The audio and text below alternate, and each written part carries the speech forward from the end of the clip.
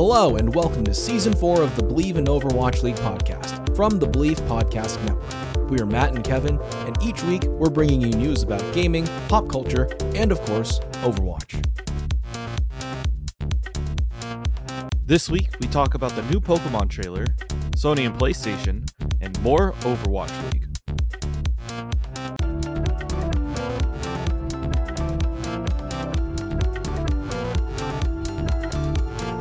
Hello, everybody. Hope you are having a fantastic week. If you are just joining us, welcome to week 4. If you are coming from the news episode, hello again. This is going to be our Overwatch half of the Believe in Overwatch League podcast, which you think, considering the name of the podcast, would come first, but no, it's not how we do it here. We defy expectations. How are you doing, Kevin? Any updates in your life that you did not cover in the first half when I asked you updates about your life? I've been trying to clean up around my room. I'm trying to make a comeback to streaming. So that is one thing that I have been putting at the forefront of my priorities right now. Besides being flooded with, training and work, before I go into that new position, which I will definitely talk about once I actually start getting rolling with it. But it's going to be really interesting to see myself back, not only in front of the camera, but also like the end goal. The main reason why I'm coming back is because I want to make a push for Pokemon Worlds that happens in August. The week of the 18th through the 21st is when there's like the big Worlds event, and me being offline for the most part has really hurt this whole process. So I definitely need to get back in there, and not having a consistent sleep schedule has also been hurting. So it's just, I have like 2 months to make like this huge push and try to get up on that main stage again. So hopefully we can get there. I hope that more people tune in for that, and we'll try to make it. What about you, Matt? How's your week going? It's been good. I realize I didn't tell you the full extent of what happened on Tuesday when we went to the office. So this is also the first time I've been to the office to work. I'd been there twice to interview the first 2 times I tried to get a job with DMM. So this is the first time I went there to work. The office was fairly empty. It was just, I think my team was there and then a couple other people. Apparently before, it used to be just this chaotic madhouse of everyone there working, making noise, and just a big fun just ball of insanity. It was very quiet when we were there. The view was very nice. Again, like as I mentioned in the last episode, you get depending on where you are in the office, you pretty much get a huge view of Los Angeles. Like I can look out one direction, look at the Hollywood sign, go another direction, look down Wilshire towards the ocean, turn another direction, I'm looking at like more residential stuff. I didn't go to the other side, but like if I look another direction, I guess I'm looking into downtown Los Angeles. So it was really a really cool place to work. I wish I had been there more. I wish there were more opportunities and more reasons to go into the office. I wish I'd been there before pandemic so I could have experienced that, and like gotten to know my coworkers more, which is like, I mean, I've gotten to know a couple of them over Zoom meetings, over brainstorms we've had, and over like the work Slack. But something that I do miss is having coworkers and then making friends and like getting to know people's personalities.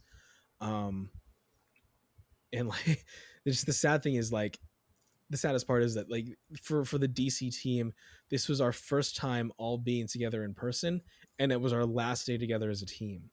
But the reason we were in the office is instead of just doing this remotely was because there was a bunch of stuff in the office that DC had sent to the team over the years that we wanted to get rid of and take home for ourselves. So most of it was just like single issue comic books, and I took a couple of those with like cool covers um or things like that. Like I got a number one of the most recent Lucifer run, which was really good. But I also got a couple of figurines and action figures and a couple of collected editions that like I got three of these really big collected editions. Two of them were like 99 each, and one of them was like 125 each.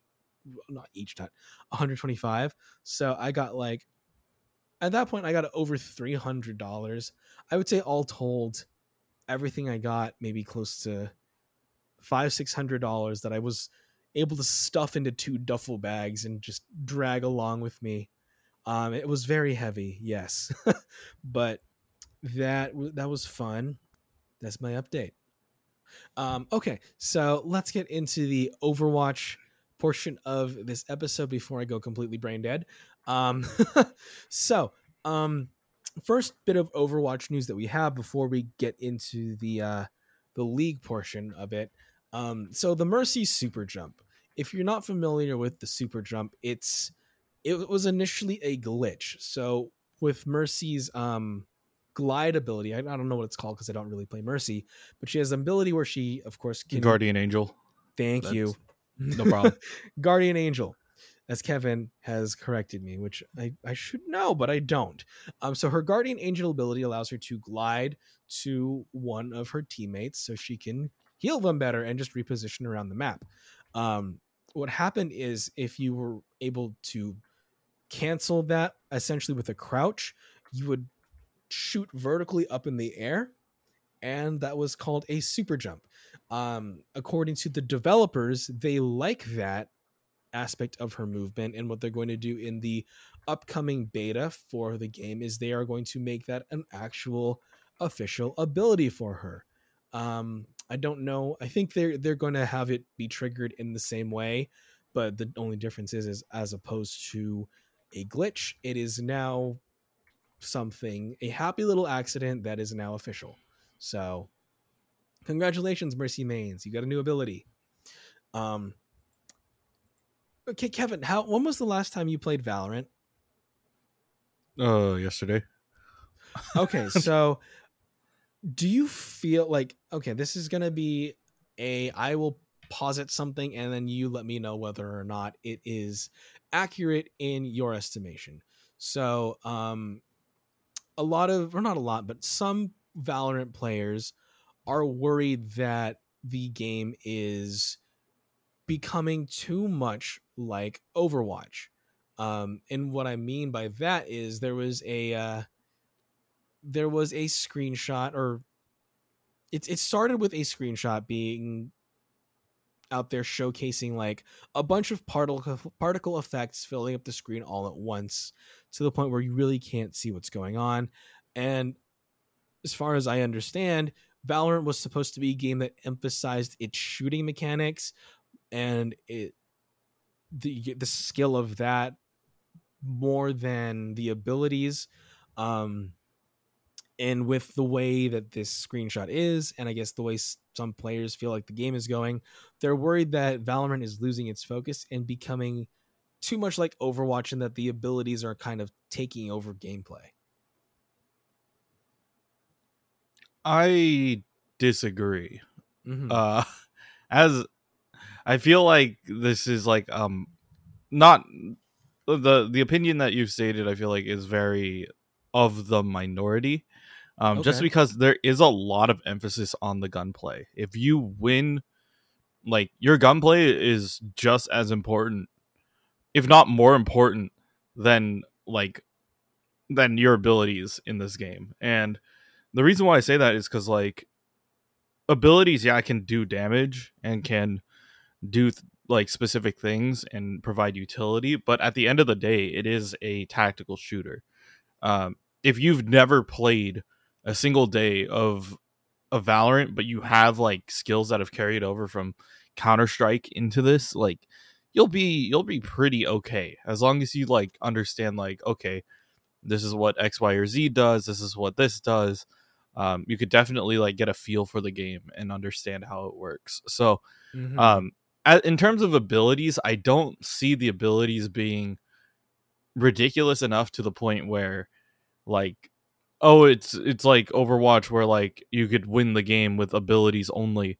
No, you definitely need to have like an understanding of how the character works and make sure that you are good to go when you are playing said characters. It's not just like you can pick this up and everything works your way. There's a lot of like little intricacies with every character, and it's just a matter of like getting used to it and figuring out what works for you. Um, but yeah, I feel like the one problem that I always complain about is like half of the characters have flashes. So like when you when you end up playing the game, it's like, oh god, like what am I playing? I don't know. I can't see. I'm always blinded. So that is half of the game for me. So I feel like that part, yeah, makes sense, but at the same time, the easy answer is just don't look at it, um, which is easier said than done. So we'll definitely have a peek and see what that leads into later down the line. Mm-hmm. Do you feel like the insult there of the game becoming like Overwatch is like a warranted insult? I think if people are like realizing that the tactical shooter aspect of it is starting to get like it's the same nail on the head that CS has. It's like, well, like the game is the same until it's slightly different. uh you know um so I don't think that like the draw to it Valorant just sits in a very weird spot, and it's just really difficult to like articulate because you have Overwatch where like everything is based off of abilities, right? Like if you only had shooting in Overwatch, It's Call of Duty. you'd be terrible as Reinhardt. You'd just be this dude just running around with a hammer. You're Right? literally just a body Yeah. shield or a farm. Or like a monkey with a taser, right? Like, so it doesn't make any sense. So like that's what Overwatch like honed in on, was like the abilities and utilizing those in order to win team fights. And then CS:GO, on the other hand, is completely like tactical shooter. It's like flashbang smokes only, trying to figure out like how to push, how to do X, Y, or Z specific gunplay. And then Valorant is like the very middle of both of those. So like you need the utility stuff that you've learned from like Overwatch, like learning how to smoke off things or learning how to like use a certain ability as optimally as possible. But you also need the gunplay, or else you can't land any of your shots or for killing anybody. So I feel like that it's just a very weird line that it's straddling. But I don't think that it's leaning more towards Overwatch as much. I do think that some of the abilities we have seen before, but that's what makes the characters unique in their own way. Um, Rather than it just being like, this is the only way to play the game. And this is the only characters you could pick. So I feel like, you know, it's healthy in a way where it's like, it's familiar to some fans who are coming from Overwatch. But we'll definitely see moving forward and how that'll play out, Mm-hmm. So as we transition into the league stuff, we have of a couple stories from the league. One of them is kind of concerning. One of them is not as concerning. It's just, oh, this is happening. So as we've covered many times before, the third season of the Overwatch League was supposed to be when the teams were going to make back their money, and they were going to actually start monetizing it with a lot of homestands, where presumably they would also be able to sell a lot of merch, and ticket sales, etc. Blah blah blah. This is where the return of investment was going to start coming for teams. COVID happened. None of that was able to go forward. I mean, back when they were an actual Los Angeles team, the LA Valiant were going to have homestands, and I had a season pass to go to all of them. I was prepared to do that. I was excited for it, but got a refund eventually because that was a lot of goddamn money. But when COVID hit, Blizzard decided, as a measure to alleviate some of that stress and hopefully keep the league running, keep at least some action going, and keep organizations from leaving, they allowed the payments to be deferred to Blizzard. So when you create an Overwatch League team, it's 20 million you need to buy in, plus there's yearly fees for participation, and whatever. So Blizzard suspended the yearly participation fees, and now I guess teams owe the have you seen the number, Kevin, of what they owe? No, I haven't. Guess how much between Overwatch and Call of Duty? Guess how much teams owe Activision Blizzard in payments? That's a tough one, just because like, right, I don't know the buy-ins for like the Call of Duty teams, League, plus how and many then teams like there are, what other like how many years this is added up, other things, etc. Yeah, we're probably So- talking to like triple digit like millions, I would think. Okay. Because like if each team is required to spend like 20 mil to get in, would be like, I'm just gonna spitball. How about like 400 mil ish? From what I'm seeing, the buy-in costs were not suspended. It was just the yearly fees. Oh, okay. And I don't know how much they had to pay per year. So yeah. But what do you think? I'm gonna stick with the 400. You're gonna stick with 400? Okay. Yeah. Okay. Well, god damn it, Kevin. It's between 390 and 420, roughly, somewhere in that ballpark. Hey. Is what's estimated. So, damn, you got it.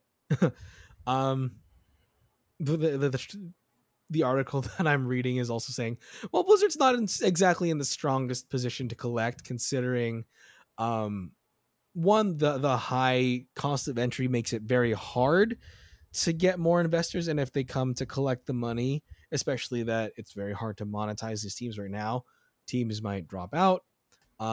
They're also struggling to get the current owners to stay within the league. I think a couple of times some organizations have changed hands. Plus, also, like, Blizzard is not the most popular company right now, considering some legal troubles. So there's that. And also, like, the league, I think, is just, it's struggling to gain attention, traction, and excitement. Like, it's still kind of fun to watch, but I think the novelty of watching Overwatch 2 is starting to wear off until maybe you see some more sojourns or more characters introduced into the game that are then factored into the league. I think what would be interesting and a good way to increase or retain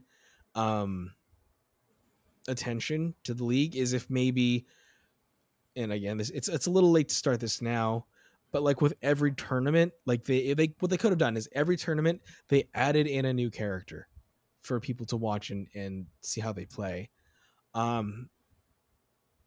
Again, like even if they did, there's no guarantee that teams would play it. They'd probably stick to whatever the meta is. It's like we've had Sojourn, we've never seen, to my knowledge, we've never seen Sojourn in an actual match yet.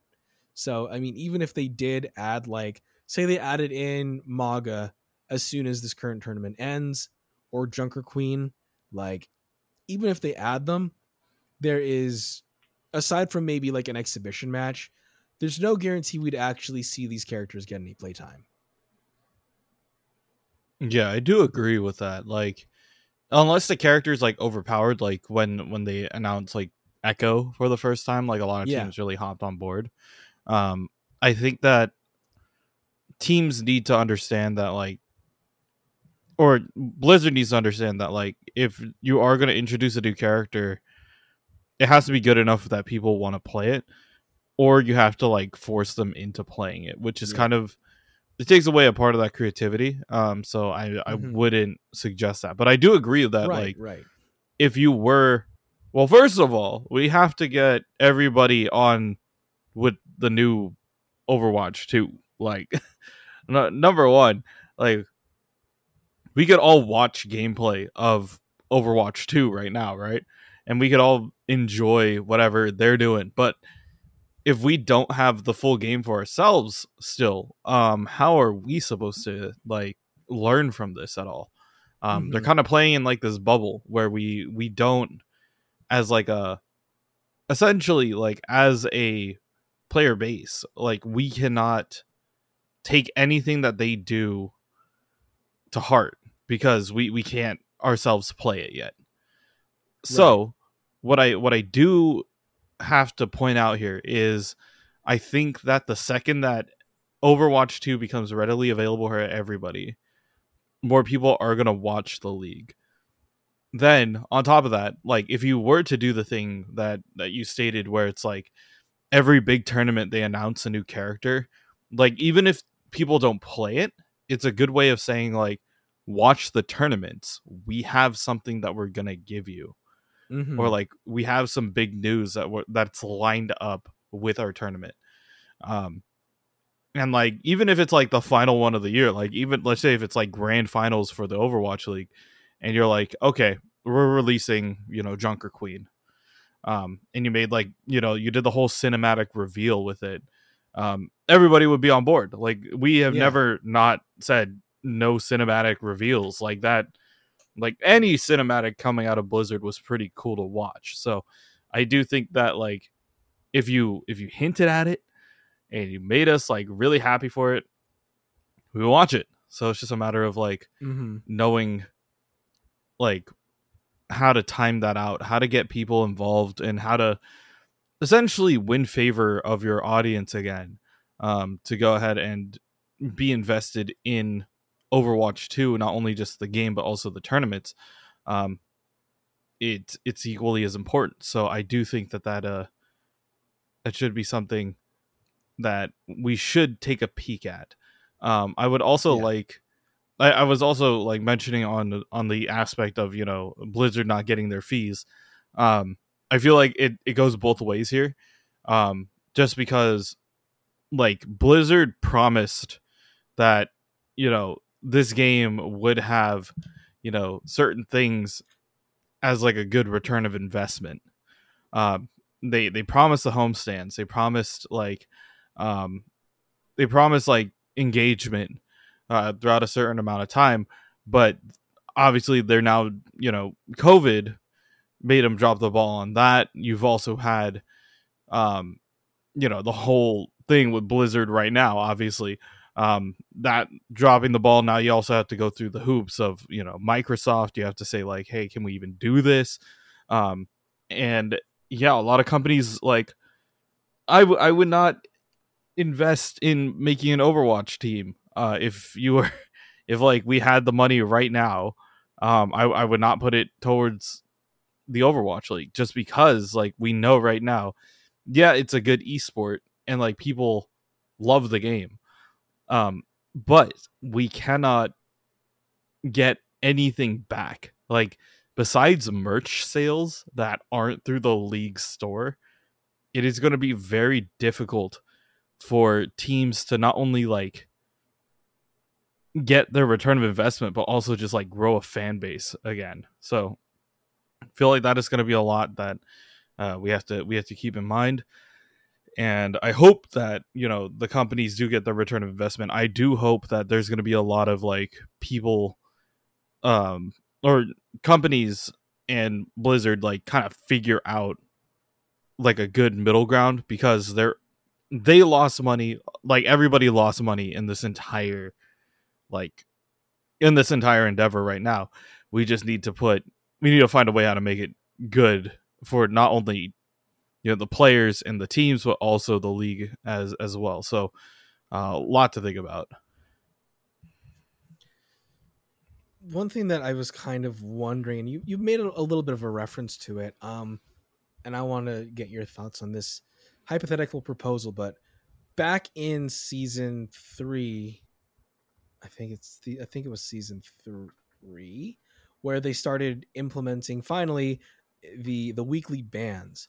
Now, if they went ahead with the hypothetical idea to introduce a new character every tournament, would it be possible then to kind of do the reverse of a ban and do a must pick kind of thing, like on one match every uh on one map in every matchup for each week, you have to play this new character. So like, and the strategy there comes in with there would have to be some sort of strategy, because like, what if it's turning into like a 3-0? It looks like it's going to be a 3-0, so it's like you're down 2 maps. Then you have to pull out the that character, which might ruin your strategy. Or do you pull it in earlier and see where it goes, or would force the teams to kind of become proficient with the character um at some point, which would, I guess, it would, one, change the meta, and two, would showcase the character, which I think would do a lot to make the gameplay more interesting. But then again, it turns the league into a an advertisement for the game even more than it already is. Which, I mean, I feel like inherently esports leagues kind of are their advertisements for people to play these games, just on a different scale. But like, when you do that, it kind of, it feels a little bit cheap, I think, to force your people to play this character. I don't know. What would you think of a potential must pick?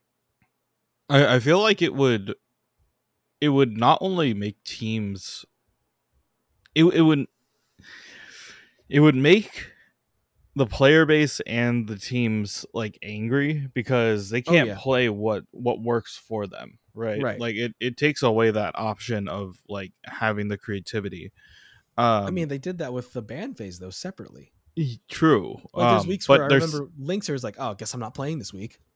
yeah, there's just like, it's the same thing, but like the other way around. It's like, okay, well, what if Widow is the one that you have to pick? Like Linkster's like green light only, like it's time.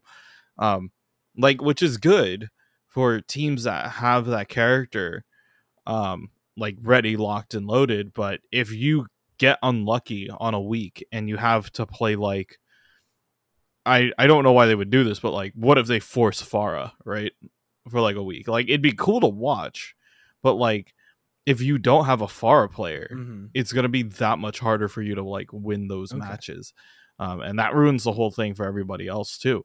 Okay. Um, so I like the idea. I like the idea of having like having a way of switching the meta, but without forcing it onto teams that way.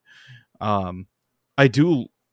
This is one thing that like I've been discussing with other games as well. Is like, is the idea of a pick ban phase like okay? Mm-hmm. Where you have characters who, like, the teams decide that week, like, okay, you can't play X, Y, or Z, and then the other team says like, okay, but we want to save this one character. So like, it can't, like, either team could play it, but like, it's just like, we locked in this character, like this character Yeah, is on the it's table. not eligible for you to ban. Yeah, so like, if you were to ban like the two, like a support and a DPS, or like a tank, I think that would probably be the go-to. It'd be like if you banned like Lucio and then you hit Diva or something like that. Mm-hmm. But then like another team that's like, okay, well, they just hit our Diva, let's make sure that we could secure down, like, let's secure the Doomfist or something like that. They can call it, or same thing moving forward. So it's going to be really interesting to see Yeah. how teams would play around that. I do feel like our roster is at the point where we can possibly like incorporate something like that. And I know that um Rainbow Six has done like a small pick ban where it's literally like 4 and 4. or like it's 2 picks, 2 bans, which is like really small. Um, but it's just enough to like prevent certain characters from like being abused the whole time. So Mm-hmm. it'll be really interesting to see how it works. Okay, so but same theoretical again, but like if it was just for like one map in the matchup, they must play the character in one of the maps, and it was only like the new character that they released for that tournament. Would that change your opinion on I how it would think work? I think if you made it so it's like the first round, um, that way it's even across the board, right? Like both teams know that they have to play this character. Mm-hmm. Um, then that I think that would be okay, but I don't think you could force it for the whole tournament because like you Okay. still have to like you have to consider strategies and like characters. Like some players might not have the same experience as like Yeah. X, Y, or Z, which is why I think that like if you were to do it, uh, and whoever happens to pull Rascal out of retirement, uh, whoever happens to do that is like set because Rascal can learn a character in like 2 days if you just sit him down and just be like, all right, figure it out. And he'll come back and be like, all right, we're playing Echo as like this weird character, or like we figured out, we broke the code, let's go. I do think that that's like the way to go. Okay. Um, so I think if you made it a one deal thing, it might be interesting, but I don't think that I don't think teams or like fans would be 100% on board with just watching, like, oh, you have to play the new character. It might be interesting just to like have it on the stage, but at the same time, it's really difficult to like to pitch that. Yeah, yeah. Okay, so the last bit of news before we get into the actual league stuff very briefly. So the Paris Overwatch and Call of Duty teams are pretty soon no longer going to be in Paris. They are going to be relocating to Las Vegas. Um, for the current time being, they're going to stay. This isn't going to take effect until 2023.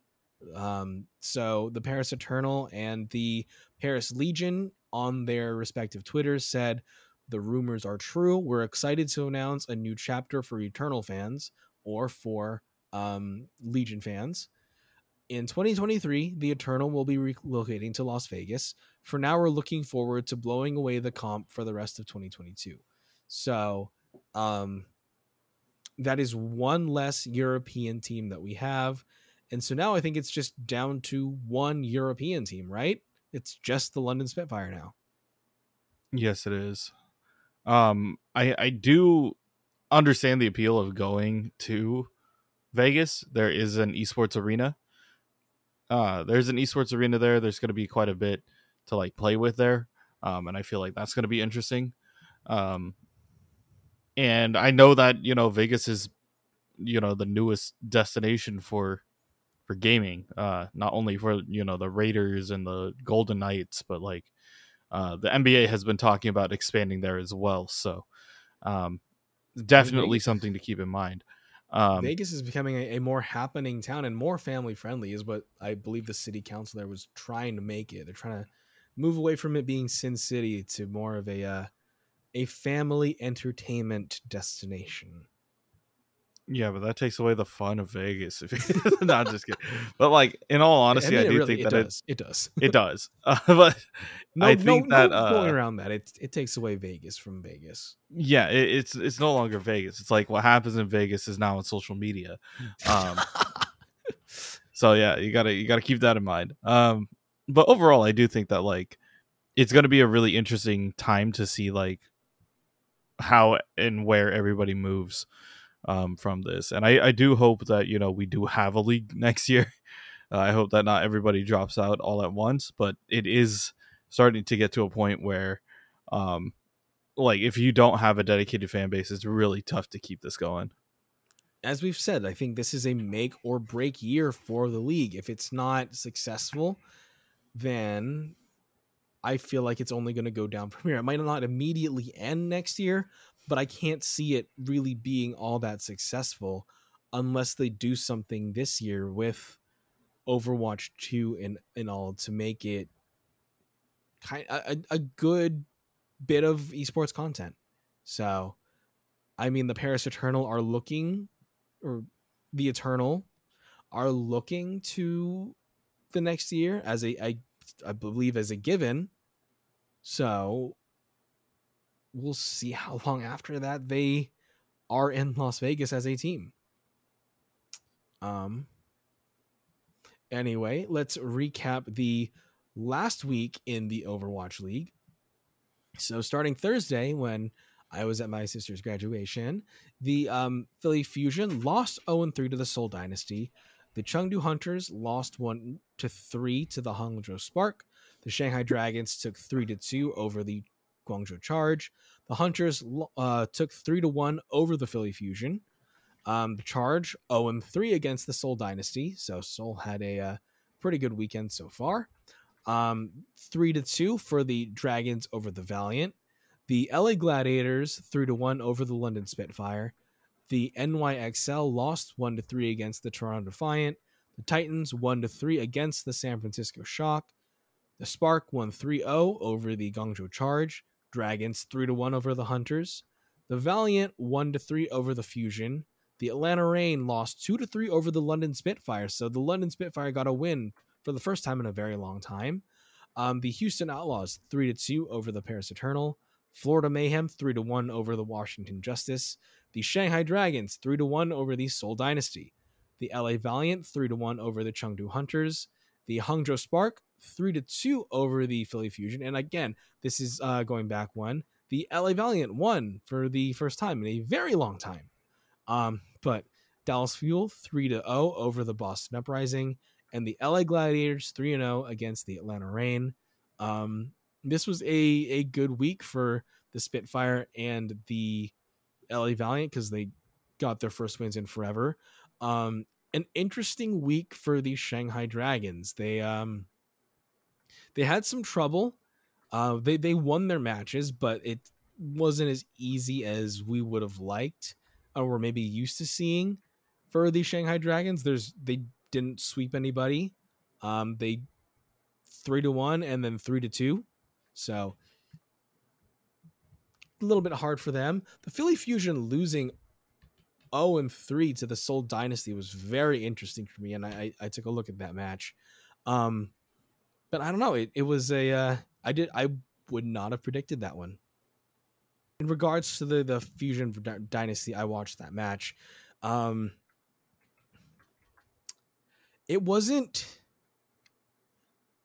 a blow-away match. There was a lot of trading onto like the points. Like, so it was never really a not until the end, the last match. I think if anything, the Fusion were not as aggressive as the Seoul Dynasty, which is a strange thing to say. I think a lot of these matchups were just a lot of what do I say? It was a lot of who got the better ult and used it when. There's a lot of Zarya play from these teams. We did see some Reinhardt play here, which I was really proud of. There's a lot of Reinhardt throughout the week, and we got to see how that Rein is still effective in this this current meta. Overall, I think just the Dynasty are a lot more aggressive as a team. The Fusion have a tendency to give up ground or give up free push for the sake of high ground, which again, I understand, as I've said 1,000 times before, I understand the importance of holding the high ground. Heck, there's an Obi-Wan series right now. I have the high ground Anakin. Like, high ground is important, but I think a flaw, I don't know if it's a flaw, but a problem that I've seen in a lot of the league teams that happens in these games is they'll give up a lot of like the initial push just so they can hold high ground, and then they'll lose the high ground immediately, and then they've given up all that push for nothing. Whereas like if you look at the Dorado matchup in this, which is their second map, um, when the Dynasty are attacking, the Philly Fusion are hiding up on the high ground, and just the Dynasty being the aggressive team that they're playing, they push a lot and they push really far, really hard. And so they're saving a lot of time because they can, one, the Fusion aren't contesting for the initial push. So they get a lot of space for free. Plus, as soon as you knock the Fusion off the high ground, then that gives you even more space to push while they're kind of trying to reset and get a hold again.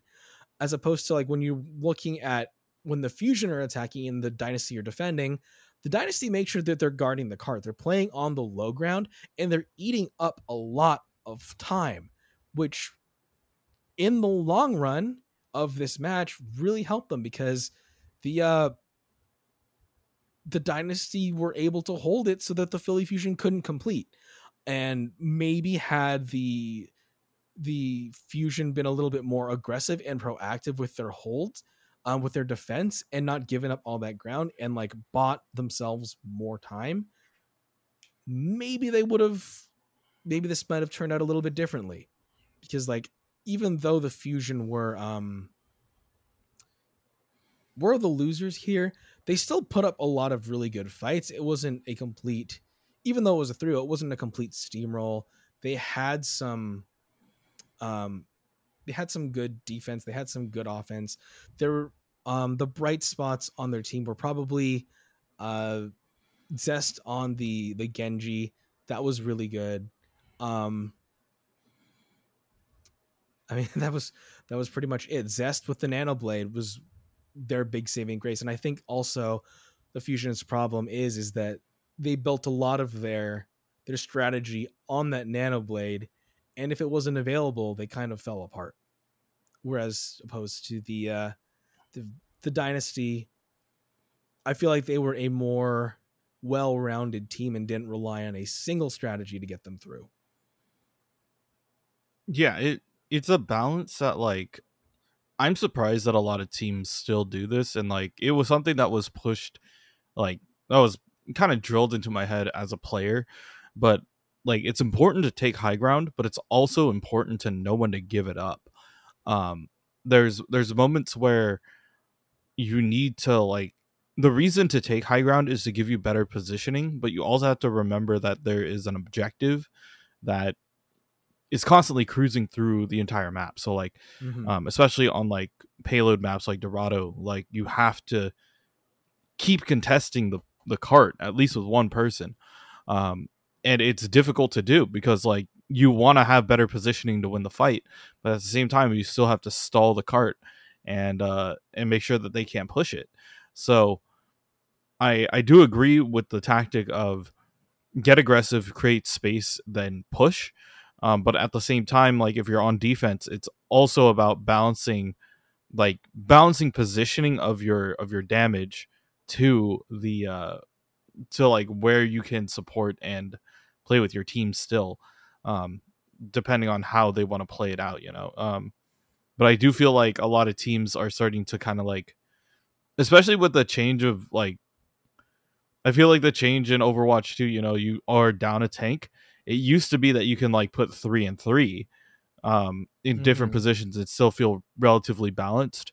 But now you have to commit your tank to one side or the other, which makes it even harder to really like hold down a spot. So Yeah. um, definitely something that a lot of teams are still experimenting with, and I do hope that we finally get a way to kind of like break through that and understand how that leads into, you know, better gameplay down the line and what we can learn as players from that Mm-hmm. kind of experience. Yeah. Takeaways from this are the Seoul Dynasty are an aggressive and I think well-rounded team. What the Philly Fusion need to do, because they're not a pushover team, they're still fairly strong. They have potential, but they need to be more aggressive. They need to stop relying solely on a single strategy with their DPS. Stop relying so much on their DPS, and DPS is important, but it's a team game. They also need to not rely on Aim God being on the Ana and giving the nano boost so much, because what teams will do then is just they'll keep killing Aim God, which is what the Fusion did, and then they prevented the nano boosting. So the entire strategy of the Philly Fusion seems to fall apart then. So the Philly Fusion do have problem areas, but I feel like they should be easily addressed. If they can pivot to that, then I think maybe they can come back a little bit stronger. I also watched the where is it? I watched the Gladiators versus the Reign. This was an important match for them because either team needed to get a 3-0 or a 3-1 in order to get a higher seed for the upcoming Kickoff Clash tournament, which started today. They needed that in order to be one of the higher seeds, so they get to pick who they're facing instead of being picked. The Los Angeles Gladiators were able to do that. I think largely in part of what they saw in the London Spitfire versus the Atlanta Reign game. I don't know if this was their strategy from the beginning. I haven't really watched a Gladiators game until today. But the big takeaway from pretty much watching all of the Atlanta Reign, because I did watch some of the Reign versus the Spitfire, didn't get to finish all of it. I watched some of it. But the big takeaway is that the I don't know if it's just the Reign, but the Reign don't know how to contend with the Reinhardt right now in the current meta, because that shield is so strong in a new version of the game where shields have been highly de-emphasized. Reinhardt shield is the strongest shield. It's a good shield. It's one of the only shields left in the Right. game, isn't it? Yeah. I think Sigma has one. They took away Orisa's completely. But Sigma's can be deleted very quickly. And it's not as strong. Winston's is highly situational. Zarya's bubbles only last for a couple seconds. So I guess like the only real like steady, sturdy, stable shield left, which I mean, I counted Orisa's shield as a very sturdy, stable shield, even though you weren't able to really reposition it. So the only thing left is Rein. And with the double fire strikes, with the ability to cancel your charge and steer it even better, Rein has a lot more versatility, viability right now. He has range, he has mobility, he has the close quarters damage, he has the defensiveness, he has the push. Reinhardt is just he was, I think, as well rounded as you could be for Overwatch 1. But now he's even more so, and they've just made him a lot stronger. Especially considering that when you look at the meta, and the Reign are pretty much running meta whenever they're playing, they're running a Zarya or a Winston. It's pretty easy for a Rein to get around a Winston. You just walk up to him and smack him, and just hopefully you don't get tickled too much. With the Zarya doesn't really. I mean, now both of them have their kind of secondary where they can just kind of lob a charge at you. But I mean, as long as you're using your shields effectively, like that's not really a concern if you're able to keep your DPS farther away and have some range. I don't feel like the Zarya was as effective with her damage, because I think the Reign were playing more Zarya than Winston. They did play a little bit of Winston, but for the most part, they were sticking on the Zarya. They pulled out a Doom once because the nothing was working, so they're just like, we have to get back in time. We have to just be able to dance around the point, which, I mean, that was more effective. That was more effective than playing Zarya or Winston, just because you have the engage, the disengage, and just the brute damage. But it was interesting to see how effective Rein can be, because with the fire strike, you have the damage. You're able to keep your team distant and keep them shielded. So as long as you have a good hit scan DPS or some DPS with range, that makes up for Rein only having 2 fire strikes. Plus you have the benefit of his shield to block damage. whereas Zarya has to juggle her bubbles, and really to get any damage, you have to be up close and personal. And when you're up close and personal with a Rein, in general, as long as the Rein has has a decent amount of support and the Zarya isn't fully charged, the Rein's gonna win. Same thing with the Winston. Winston excels at jumping in and jumping out, but if you jump in against the Rein, you're gonna get smacked. So plus, I mean, with the Rein also, you had them a lot of the time they were also running Mei. So if you put up a wall to isolate the Zarya, which was a very big strategy for the Gladiators, you isolate the Zarya. Not only is the Zarya cut off from her team, you've just put up a wall so that the Rein could charge in and get that extra pin damage. So that is a very, very effective combination that we've seen. As a Rein main right now, I am very happy to see that Rein is still effective in Overwatch 2 as much as shield tanks have been nerfed. Again, I don't really like the dive comps. I can play it on like a diva if I have to. I prefer death ball or shield comp or just rush comp, but currently the meta is more of a dive for the league, but I am glad to see that there is an alternative. From what I saw in the what I liked about the London Spitfire versus the Reign match was, I mean, I didn't really finish that one just because I was tired and late and didn't have time. But what I was encouraged by is that like they didn't really stick to quote unquote meta. There was a lot of variation there. They pulled out a lot of different characters. There was some interesting Sombra play. This is when we first kind of saw the Reinhardt play. I think they pulled up a Pharah at one point. Can't remember. I didn't take the best notes. But there was a lot of variation there. I was kind of excited to see that teams aren't just sticking to meta. Yeah. Yeah, it's good to experiment, especially now. And it's gonna bring up that whole question once again, like as you mentioned, between the Rein, Winston, and Zarya play. It becomes, when it comes down to it, it is, is it harder to collapse on a team, or the death ball versus the dive comp? Always a whole discussion that that goes on, so definitely a lot to keep in mind. Is there a way, Kevin, that you can think of, I mean, aside from like the pick bands that we've already discussed in this episode, but like I think what the league desperately needs is a way to change up the meta. There's patch changes, there's balance updates.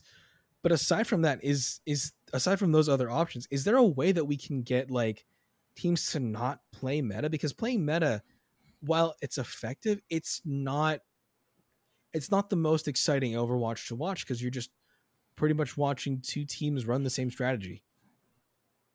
It's The answer, the answer is to put up patch notes. It's just like, patch notes.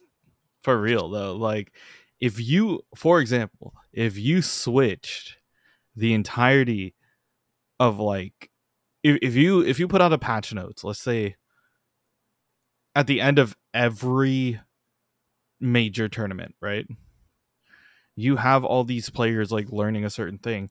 You switch it up, and now Sojourn is like the go-to. Like you have a Sojourn, like Hamster, I don't know, whatever works, like Pharah, Mercy, and like something else. It's all gonna come down to like essentially switching it up enough where players are incentivized to pick other characters.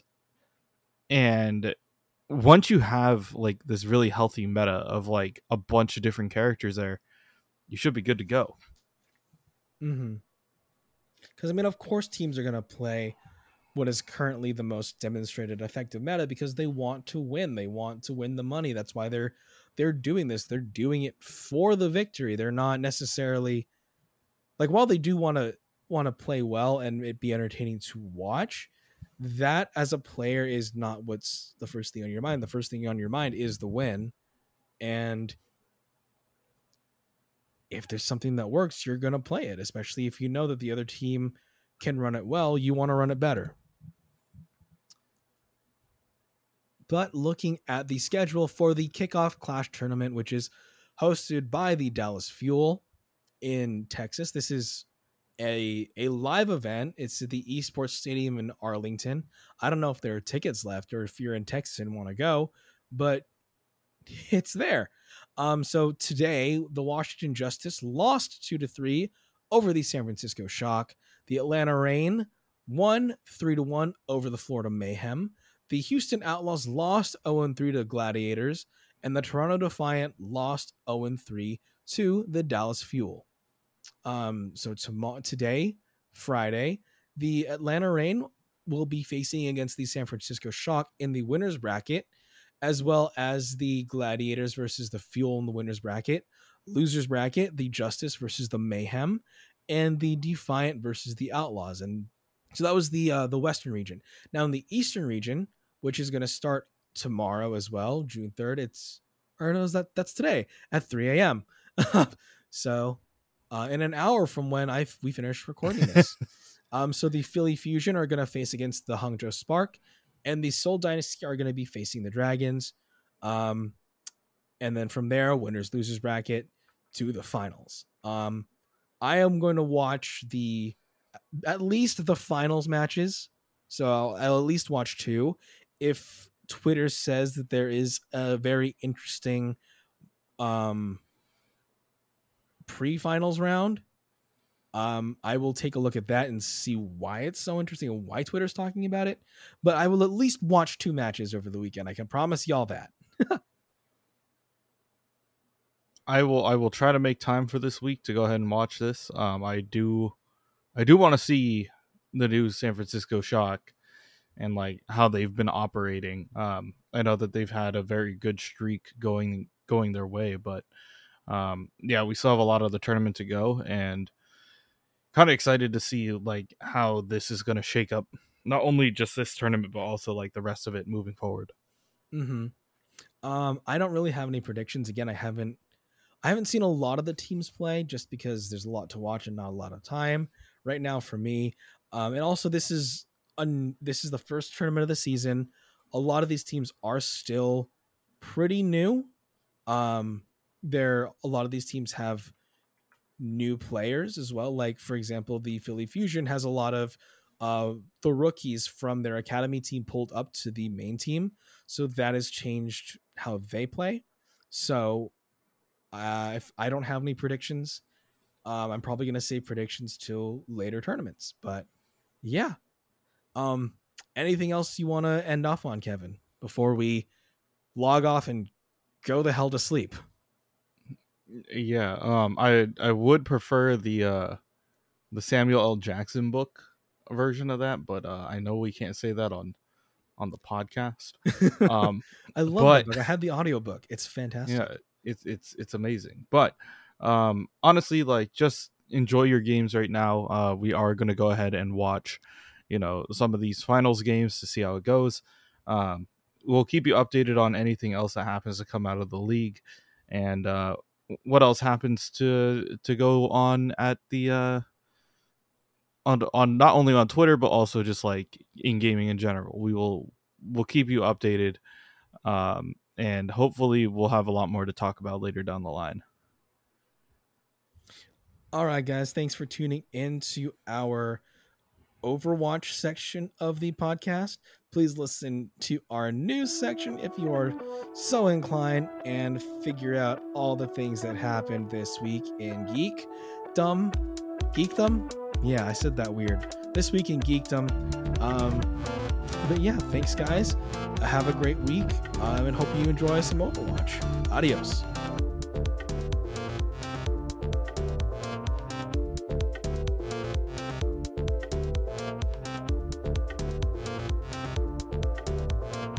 Next week, we update you on the Overwatch League and the world of gaming.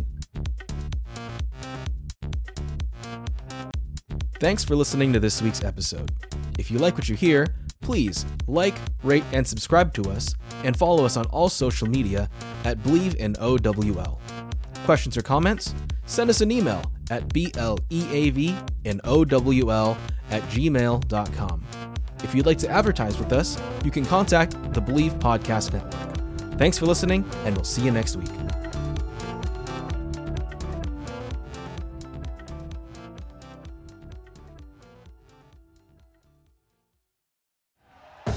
Thank you for listening to Believe. You can show support to your host by subscribing to the show and giving us a 5-star rating on your preferred platform. Check us out at Believe.com and search for BLEAV on YouTube.